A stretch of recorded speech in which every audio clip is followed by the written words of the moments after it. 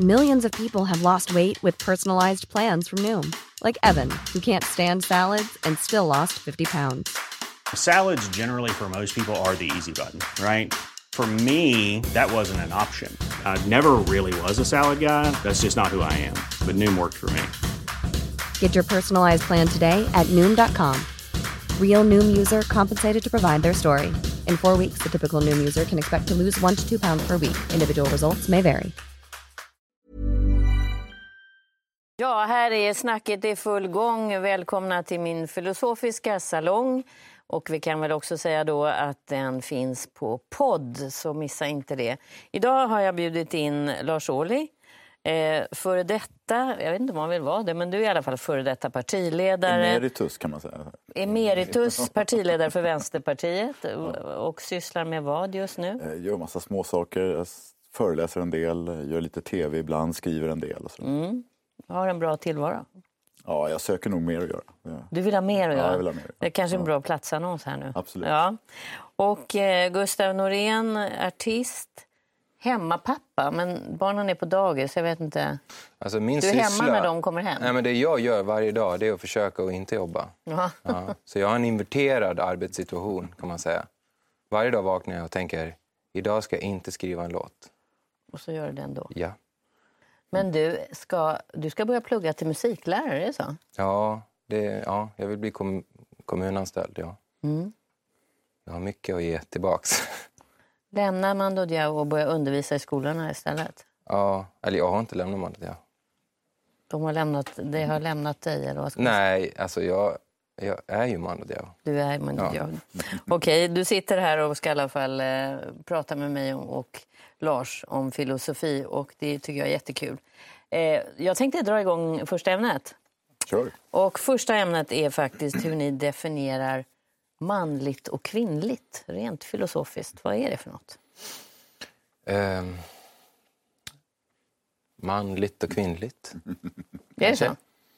Lars är manlig och du är kvinnlig. Jag skulle kunna säga så, ja. Jag skulle kunna säga att det finns manliga sidor och kvinnliga sidor hos båda, ja, som jag skulle kunna identifiera. Jag tror att manligt och kvinnligt är väl en något kulturellt som vi har inom oss, som vi tänker på. Det vi har läst i böcker och sett i filmer, framför allt. Och det är väl en beskrivning som vi försöker beskriva världen med de medel vi har. Manligt och kvinnligt är en typisk en sån grej. Men om du ska tänka på så här en snippa och en snopp, så är det 2 symboler för manligt och kvinnligt, absolut. Men det är en ytlig beskrivning av manligt och kvinnligt. Manligt och kvinnligt finns i alla män och kvinnor. Båda de komponenterna finns. Och du behöver en balans mellan dem. Om du inte har en balans mellan dem, då tror jag att det kan sluta illa inom dig. Så jag tror på manligt och kvinnligt. Jag tror bara att du ska inte vara för endimensionell i ditt tänkande kring det. Jag tror vi mår bra av att sudda ut gränserna. Det fanns ett reportage i en tidning som heter Metropol, som ges ut av Röda Korsets ungdomsförbund, där de försökte få alla partiledare, på den tiden jag var en av dem, att byta kön för ett bildreportage. Och vi var 2 partiledare som ställde upp. Och det var jag och Maria Wetterstrand. Ingen annan vågade. Alltså, på den tiden var det då Göran Persson och Fredrik Reinfeldt och Göran Hägglund och Lars Leijonborg. Vad var det som var farligt? Ja, jag vet inte. Men jag fick ju otroligt mycket positiv respons på att jag ställde upp som kvinna. Sminkad och klädd som kvinna i ett reportage. Som handlade om könsidentitet. Och som ju väckte oerhört väsentliga frågor om vilka är vi och får vi vara de vi vill, och alla såna här existentiella frågor som man kanske framförallt just i ungdomen brottas med, men som vi nog ibland brottas med hela livet, tror jag. Och jag tyckte det var jättehäftigt att faktiskt försöka byta och därmed också bryta synen på mig själv. Så att, och som Gustaf säger, det här med manligt och kvinnligt tror jag definierade mycket tydligare när jag var yngre. Ju äldre jag har blivit, desto svårare har det blivit att definiera vad som är manligt och vad som är kvinnligt. Men män blir väl också kvinnligare med åldern? Jag vet ju, en av mina bästa vänner, en av mina bästa vänner är 85. Och han har ju, märker jag, han och hans sambo är väldigt lika varandra. Till skillnad från om man går ner på stan i Borlänge så där och ser någon så här 25-åring med sin nyförlovade flickvän så tycker jag att de påminner mycket mer varandra, de här gamla paren. Liksom, som att de, i sättet hur de pratar, hur de beter sig. Så där. Jag vet inte om männen nedrustar eller om det händer någonting. Det verkar som männen då blir mer kvinnor än kvinnorna blir män, eller? Ja, nu tänker jag på Arne då, min granne. Men alltså, jag känner ju att när du pratar om smink som något kvinnligt så tänker jag att det är... sminket kanske representerar något kvinnligt. Men det är ju inte kvinnligt. Jag har ju smink på mig nu, till exempel. Utan det är väl det vad vi kulturellt lägger i vilken skål vi lägger något. För jag kan mer känna att jag har manligt och kvinnligt i mig. Jag tänker inte så mycket på utanpå. Nej. Utan att det är att jag plockar fram, och då är det naturligtvis ett manligt kanske beteende, kulturellt är det ju ofta då. Eller ett kvinnligt, och att jag märker att jag kan, som du säger, ha balans. Det bästa är när man har balans. Och kan använda dem när man behöver dem här. Jag tycker till exempel på en arbetsplats att ibland har män ett rakt och tydligt sätt som är kulturellt och som jag gillar. Och som jag tycker ibland att kvinnor skulle behöva lära sig mer av. Där kvinnor är räddare för att uttrycka liksom, vad de tycker för att de inte ska... Jo, men jag känner ju alltid att rädslan är ju någonting som är att föredra. Jag har alltid sett rädslan som något positivt. Varför kommer du att tänka på rädsla? Ja, men du sa att kvinnor är rädda för någonting. Män är lite mer på sådär. Och då känner jag det som att då skulle jag hellre vara rädd. Alltså rädslan säger någonting. Om du är rädd, det är en inre kraft som ropar till dig då. Som kan någonting som du inte fattar. Jag skulle tippa på att det till och med några gamla gener som är vana vid den här situationen som är med här. Som är smartare än vad du är här när du spiller någonting och som säger vänta nu här. Det är mörkt här inne.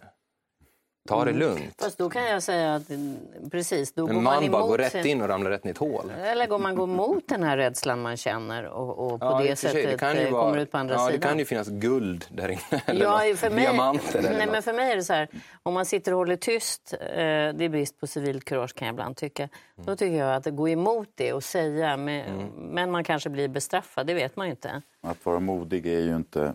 Det är ju att övervinna rädslan. Alltså, det är ju inte att inte känna rädslan. Och det är ju en viktig distinktion. Men jag tänkte på det här med generationer. Jag tror att jag för 10-15 år sedan nog hade varit mer positiv till utvecklingen än vad jag är idag. För att det finns positiva tendenser. Om jag tar mina föräldrar så var ju det ett mycket mer könsuppdelat äktenskap mellan mamma och pappa. Pappa jobbade, mamma var hemma. Det fanns väldigt mycket som var definierat som kvinnligt och manligt som man inte överskred. Och framförallt så var det svårt för människor som inte passade in i normen då. Där har vi ju gått en lång väg och har kanske en lång väg kvar, men vi har ändå nått någonstans när det faktiskt är mer accepterat att vara den man är. Och också att identifiera sin egen könsidentitet på ett sätt som inte var för 30-40 år sedan. Men vad jag märker nu, det är ju att de här unga killarna som du säger, som kör machostilen, de är precis lika vanligt förekommande idag som de var när jag var ung.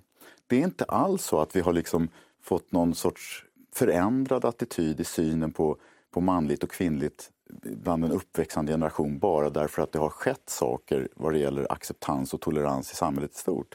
Utan det finns tvärtom väldigt, väldigt mycket som går åt fel håll. För att det är enklare eller att hålla sig till stereotyper eller vad kan det bero på? Nej, men alltså, om du ser någonting på det som jag tycker är talande för vårt samhälle, det är att det kan vara ett ytligt och lite förenklat samhälle, endimensionellt som jag säger. Att du ser bara någonting där borta och det är en man. End of story. Men att det är inte sanningen. Det finns någonting inuti det som inte ens vet om begreppet man. Som är indelat i så mycket mer än bara manligt och kvinnligt. Och det är det här vi tappar bort när vi ska döma dem bara efter utseendet. Och det handlar precis som du säger om olika könsidentiteter som finns hos människor. Är du homosexuell eller är du heterosexuell? Där är det också någonting som man försöker se på någon och tänka på någon. Och man försöker se världen bara via ytan. Men vi vet ju alla att det är inte så enkelt. Världen fungerar inte så. Utan vi behöver alla de här faktorerna. Vi behöver det mörka och vi behöver det ljusa. Det är 2 stycken krafter som hela tiden, plus och minus, som hela tiden måste jobba med varandra, mot varandra, inom allt. Inom växter, inom människor, inom djur. Fast det som är spännande är ju att det är en tid av förvirring, tycker jag. ur det så växer ju säkert någonting fram. Även om det finns som du beskriver. Att man ser tyvärr att de här stereotyperna blir liksom någonting som många unga håller sig till. Men förvirringen är ju spännande att man börjar ändå se mer av att man det är friare idag och det är lättare att faktiskt byta könsidentitet och att faktiskt hitta sin egen identitet än det var när jag växte upp. Så är det. Men det finns lite för mycket som inte har gått åt rätt håll för att jag ska vara lika positiv som jag var för kanske 15 år sedan. Och det som jag ser nu, det är ju att man definierar egenskaper som manliga och kvinnliga som kanske egentligen inte är vare sig eller. Alltså, förr i tiden så var det kvinnligt att ta hand om barn. Det har vi väl förhoppningsvis kommit ifrån. Alltså, från Hoa när han gjorde reklam för pappaledighet till idag när vi faktiskt det är ändå rätt vanligt att män är hemma med barn under deras första levnadsår.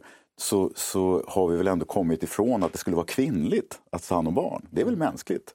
Och dit måste vi ju. Vi måste ju foga samman de här bra delarna av kvinnligt och manligt historiskt och traditionellt till någonting mänskligt, va? Ja, men det jag tycker är ytligt då, det är att förenkla det manliga och kvinnliga till liksom så här, men jag sitter så här, du sitter så där, jag tänker så där, jag tar hand om barn, du tar hand om det, jag tar hand om disken och tar hand om det. Liksom att det finns någonting djupare inom oss som är mer komplicerat. Och i ett samhälle som ser allting med ytan så blir förvirringen där att det ser enkelt ut och det ser lätt ut. Och det ser ut som vi kan kategorisera det här och göra det till snygga högar liksom, och så är allt bra igen. Men när vi har gjort det så passar det ändå inte. Varför inte? Nej, för det var inte så enkelt som ytan. Så att om vi inte går på ytan, om vi inte tittar där, utan att vi börjar från en grund, vi börjar från något inre istället och börjar där se oss själva, då tror jag att och det tror jag är mer någon form av subjektivt tänkande som vi måste lära oss, och det tror jag tar 1000 år. Hur gör du som nu är hemma? Flera tusen år, tror jag. Hemmapappa, hemmafäder. Nej, men jag försöker till exempel kulturellt att ändra tänkande. Att också kulturellt, som i musiken till exempel. Om jag ska ta ett exempel på hur jag ändrar mitt kulturella tänkande, så försöker jag göra min musik till exempel lite mer alldaglig. Inte att man ska måla ett mästerverk varenda gång man ska spela musik och stå på en stor scen. Utan att musik mer kan vara någon form av socialt prat helt enkelt. Alltså ett ganska alldaglig, en ton, två toner kanske. Alltså så att om du ändrar sättet att tänka på, så tror jag att man lättare kan ändra på ett samhälle. På vilket sätt har det med manligt och kvinnligt att göra? Nej, men om det är alldagligt eller om det är... Det gör ju att du ser musik till exempel på ett djupare plan. Och om du ser kultur på ett djupare plan. Kultur är ett sätt för dig att förmedla och göra världen enklare att förstå till exempel. Kultur är ett sätt att berätta en historia. Om du har fler sätt att berätta en historia, så tycker jag att du kan på ett djupare plan också berätta vad som egentligen är manligt och kvinnligt. Men jag tror inte att finns det en trygghet? Det finns något svar på den frågan. Eller? Nej, och det kanske finns någon trygghet som ung. Ja, att gå in i olika roller där man provar. Inte som ung, just det, som människa. Som människa så finns och att man liksom behöver det där för att veta vem man är. Och det är det jag menar, att ibland så måste man våga utmana. Men då har man också tryggheten i att man kan gå tillbaka. Och att definiera sig själv utifrån hur andra ser den. Det finns en trygghet i det är absolut så. Men vad jag skulle önska, det var ju att om de idag frågade partiledarna om de skulle kunna tänka sig att ställa upp på en bild där de faktiskt bytte könsidentitet. Att det inte var 2 av 7 som det var då. Skulle utan att fler göra det då? Jag hoppas det. Att man skulle våga det. Alltså. Ja, det är spännande. Det måste jag prova. Det skulle vara väldigt roligt. Men jag kan ju säga, som kvinna tycker jag att jag har slagit i glastaket hela mitt liv. Alltså det är väldigt subtilt ibland.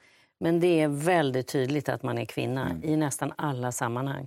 Och jag vet inte riktigt, ibland går det inte att ta på vad det är, men det är hela tiden där. Det är helt därför att härskarklassen är liksom fortfarande manlig. Så att då blir det definierat utifrån män. Vad kvinnor är.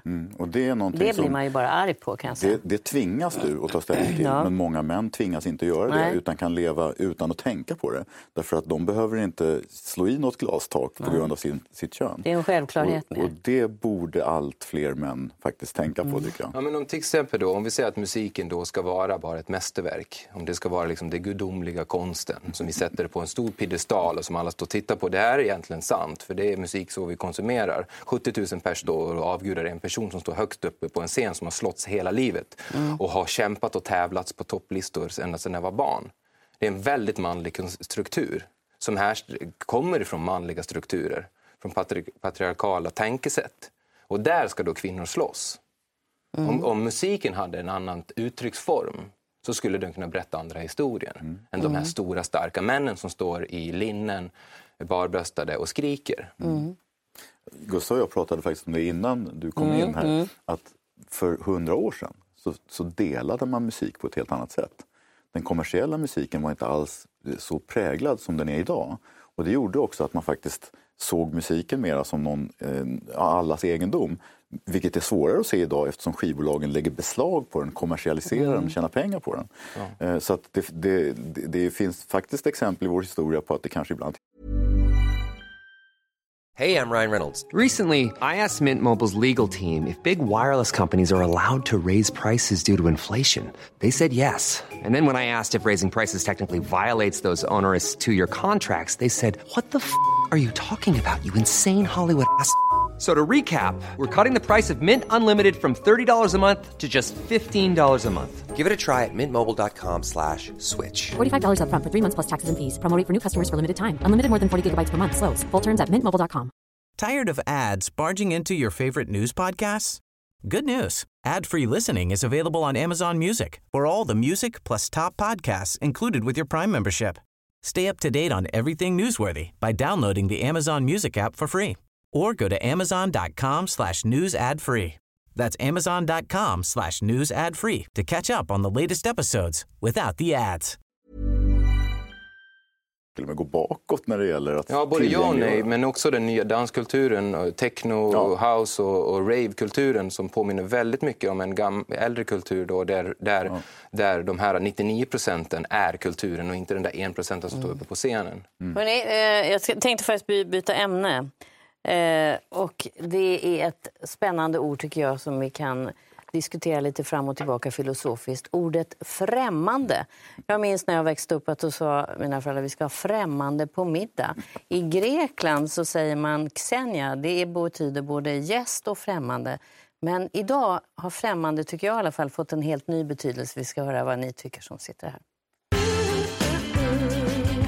Jag sitter här med Gustaf Norén och Lars Ohly och vi pratar om ordet främmande. Som jag sa alldeles före reklamen så sa mina föräldrar när jag växte upp att vi ska ha främmande på middag. Det var ett positivt laddat ord. Och i Grekland som sagt så betyder xenia både främmande och gäst, vilket också är intressant tycker jag. Men idag så skulle jag i alla fall hävda att främmande har fått en mer negativt laddad klang. Håller ni med eller? Jag håller med. Och jag har samma erfarenhet som du. Mina föräldrar hade främmande på middag. Och de var ju inte främmande för oss. Utan de hörde inte till familjen. Det var det, så att man bjöd in någon som var utanför familjen. Var det positivt? Det var positivt. Och det var vänner. Det var ju min mamma och pappas vänner som kom på middag. Grannar och vänner. Ja, och släktingar ibland. Så att det var ett uttryck för någonting som var väldigt fint. Att man faktiskt umgicks med människor. Och så används inte ordet idag. Nej. Och det är synd tycker jag. Därför att för mig så är främmande ett jättepositivt ord. För det är precis... Gustaf sa här att det rimmar nästan på spännande. Det är någon nyfikenhet i det. Det är någon som jag ännu inte känner tillräckligt väl för att säga att den är nära. Men jag vill lära känna fler och jag vill kunna säga att de faktiskt gärna är främmande ett tag men sen blir någonting annat, någonting närmare. Ja, i min värld, musikens värld, alltså den delen som Mando Diao var med, där skulle jag inte uppfatta det som positivt med främmande. Men vi är ganska skadade också för det bedöms hela tiden. Allting måste bedömas i alla lägen eftersom det är en väldigt sådär statusbetonad bransch. Bygger väldigt mycket på status. Och då är man van med de här orden som folk beskriver musiken. Och främmande, det är inte bra. Det är dåligt. Det kan jag definitivt... Är främmande musik också dåligt? Alltså, det låter främmande för mig. Om jag skulle säga så om någonting. Det lät främmande för mig. Det är inte bra. Det är inte bra. Hur reagerar du på det här som... Men det är sant. Det finns ett citat som jag har plockat upp i någon bok jag läst någon gång. Jag kommer inte ihåg vem det var skrev det. Men som är, man har mer att lära vid kulturens gräns än vid dess kärna. Och det har fastnat för mig. Och det är sant. om något är sant i denna värld, så finns det någonting där att lära. Men det är klart att det finns en rädsla bland det. Det är det jag säger, man ska inte vara rädd för rädslan heller. För att där borta, där vid det främmande, där finns någonting också som vi har, som vi lär oss någonting av. Och Hur reagerar du på det här? Då är det förmodligen lite grann, vi är ju äldre än vad du är, att det där har försvunnit. För det har inte du växt upp med, att man sa att vi ska bjuda, vi har främmande ikväll. Nej.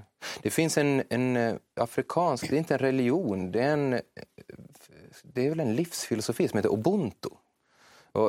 Och den bygger på någon form av mi casa su casa, att mitt hem är ditt hem, att gästfrihet. Och det innebär att om någon kommer in i en by som främmande, så ska den inte behöva fråga efter mat och husrum. Den ska inte hinna fråga efter mat och husrum. Den ska, innan den hinner fråga, bli erbjuden. Och den som erbjuder, det är väldigt viktigt att den inte ska ha någonting för det. Det skulle vara oförskämt då om de absolut mycket vill ha. Nej. Det här är mitt. Och det är vi väldigt ovana vid i Sverige faktiskt. När man läser om Ubuntu så känner man att vi har alldeles för lite Ubuntu i vår kultur och vårt tänkande. Men vad tänker du har hänt då med den här förskjutningen? För att jag menar, vi ska åka till ett främmande land var ju också spännande och positivt laddat. Främmande kulturer som kommer hit, det blir något annat. Språkets utveckling kan ju göra att man kanske går lite fel här. Därför att det har väl alltid, även då på vår tid, funnits en fientlighet och rädsla också mot det främmande. Alltså, det är inte någonting nytt att man är orolig för nya kulturer, människor som man inte riktigt vet hur de tänker, sånt som man inte känner till, utan det finns en trygghet i det här man har vuxit upp med och som man känner till. Och på det sättet så tror jag egentligen inte att det har skett en förskjutning, utan den har funnits latent, den finns idag och den har funnits tidigare.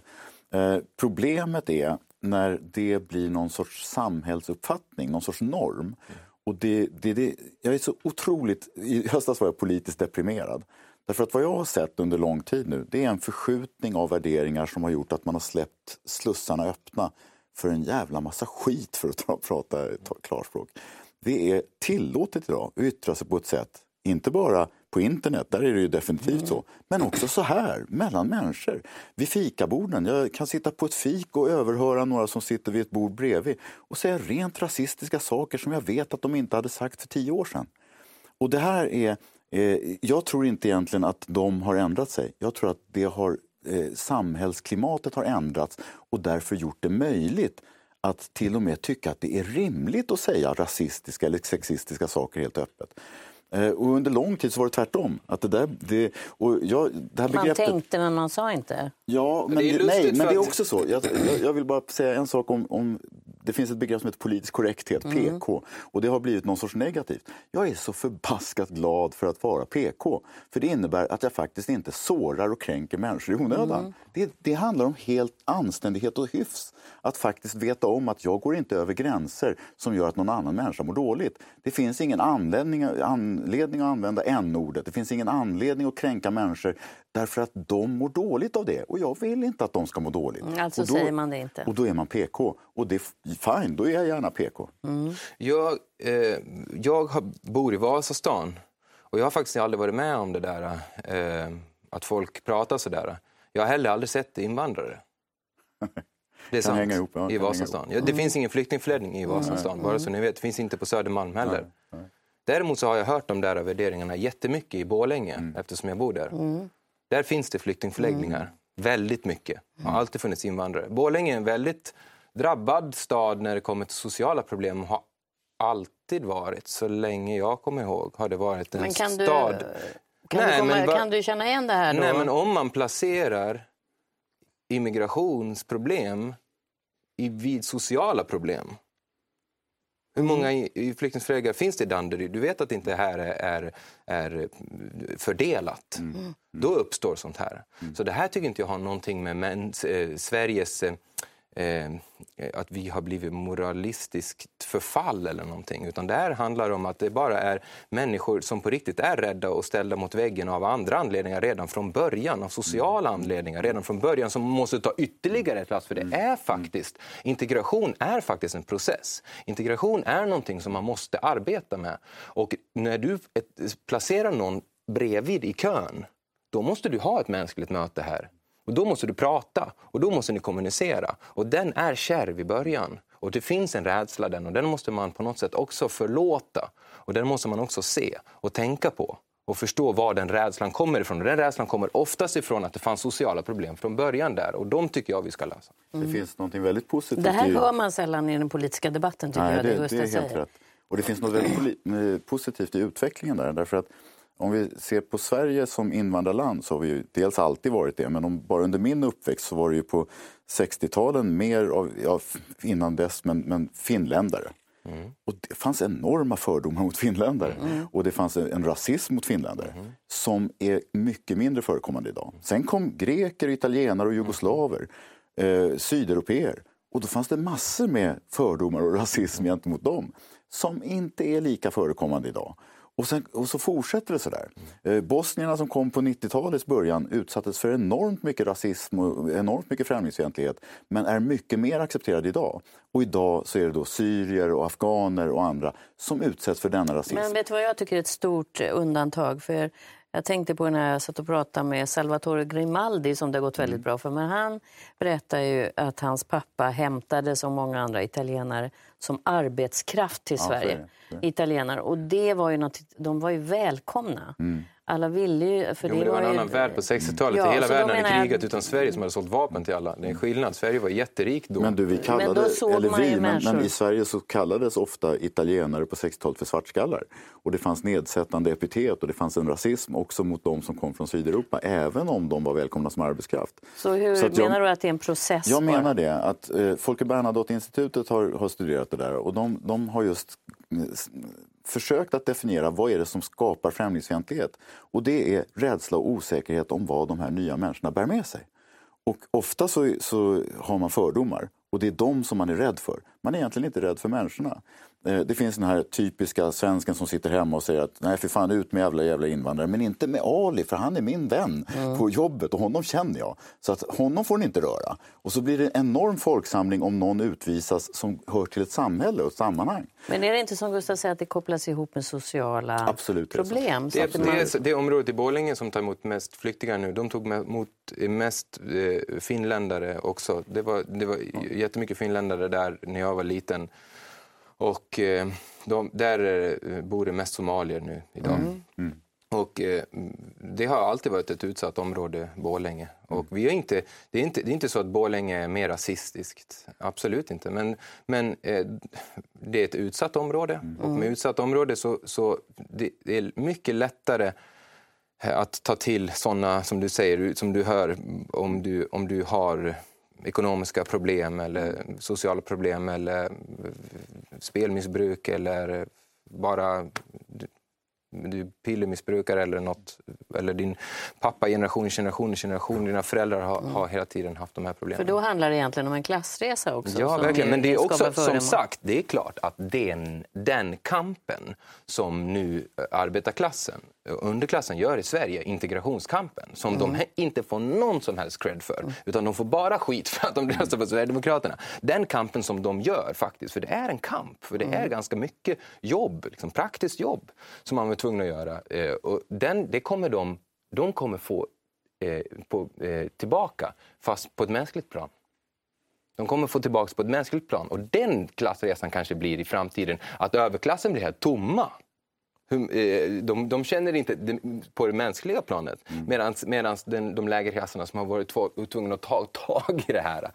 Som till exempel i Europa nu, när Grekland är tvungna att ta det hårdaste jobbet.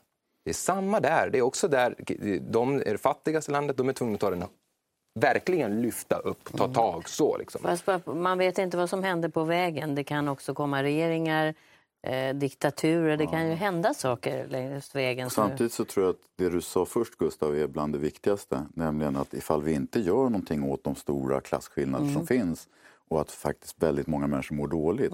Då är jag rädd, rasism och främlingsfientligheten att ha ytterligare grogrund och kommer att växa ytterligare. De växer i sociala problem. Vi måste börja minska skillnaden av klyftorna i samhället för att man ska kunna känna att man hör till ett samhälle som faktiskt är värt att försvara och inte någonting som man bara kastar skit på, för då kommer den skiten att hamna på de som ligger alla längst ner. Medelklassen håller på att trängas tillbaka. pratade vi om häromdagen. Det tycker jag är ganska intressant. Medelklassen har ju varit den stora klassen medan klyftorna växer. Det är lite det du beskriver från Borlänge också. Ja, jag har inga sådana reella statistik på hur klasserna växer i Borlänge. Borlänge har väl alltid varit ganska mycket ett arbetarklassamhälle och har väl en ganska speciell mentalitet. Och eftersom jag kommer därifrån och har flyttat till de dyraste kvadratmeterna i hela Sverige, kanske i norra Europa, så ser jag ju åtminstone att det är en drömvärld som många bor i. Jag kommer ihåg, jag började ju på SJ 1976 och 1980 kommer jag ihåg att vi var så otroligt upprörda för att LO-tidningen som det hette då presenterade siffror på hur många arbetarlöner en vd i genomsnitt tjänade. Och jag tror att det var 12. Och vi var så upprörda, hur kan någon tjäna 12 knegarlöner? Det kan man inte vara värd. Och nu såg jag att de senaste siffrorna är att det är över 50. En genomsnittlig vd tjänar mer än 50 arbetarlöner. Och det är ju ett exempel på hur de här klyftorna bara har tillåtits att öka. Och att någonstans måste vi säga att det här är inte rimligt. Och sen också teknologin också. Fabrikerna i Borlänge är ju väldigt mycket bara styrda av en stor maskin i princip nu. Medan förut SSAB varslade ganska många ganska nyligen också. Så att det är också ett problem att Borlänge var en arbetarstad. Idag är det en köpstad. Det får bli sista ordet. Hörrni, tack för att ni kom hit. Trevlig helg. Nästa vecka handlar det om sprickan i systerskapet. Det är vårt tema. Var med och titta då.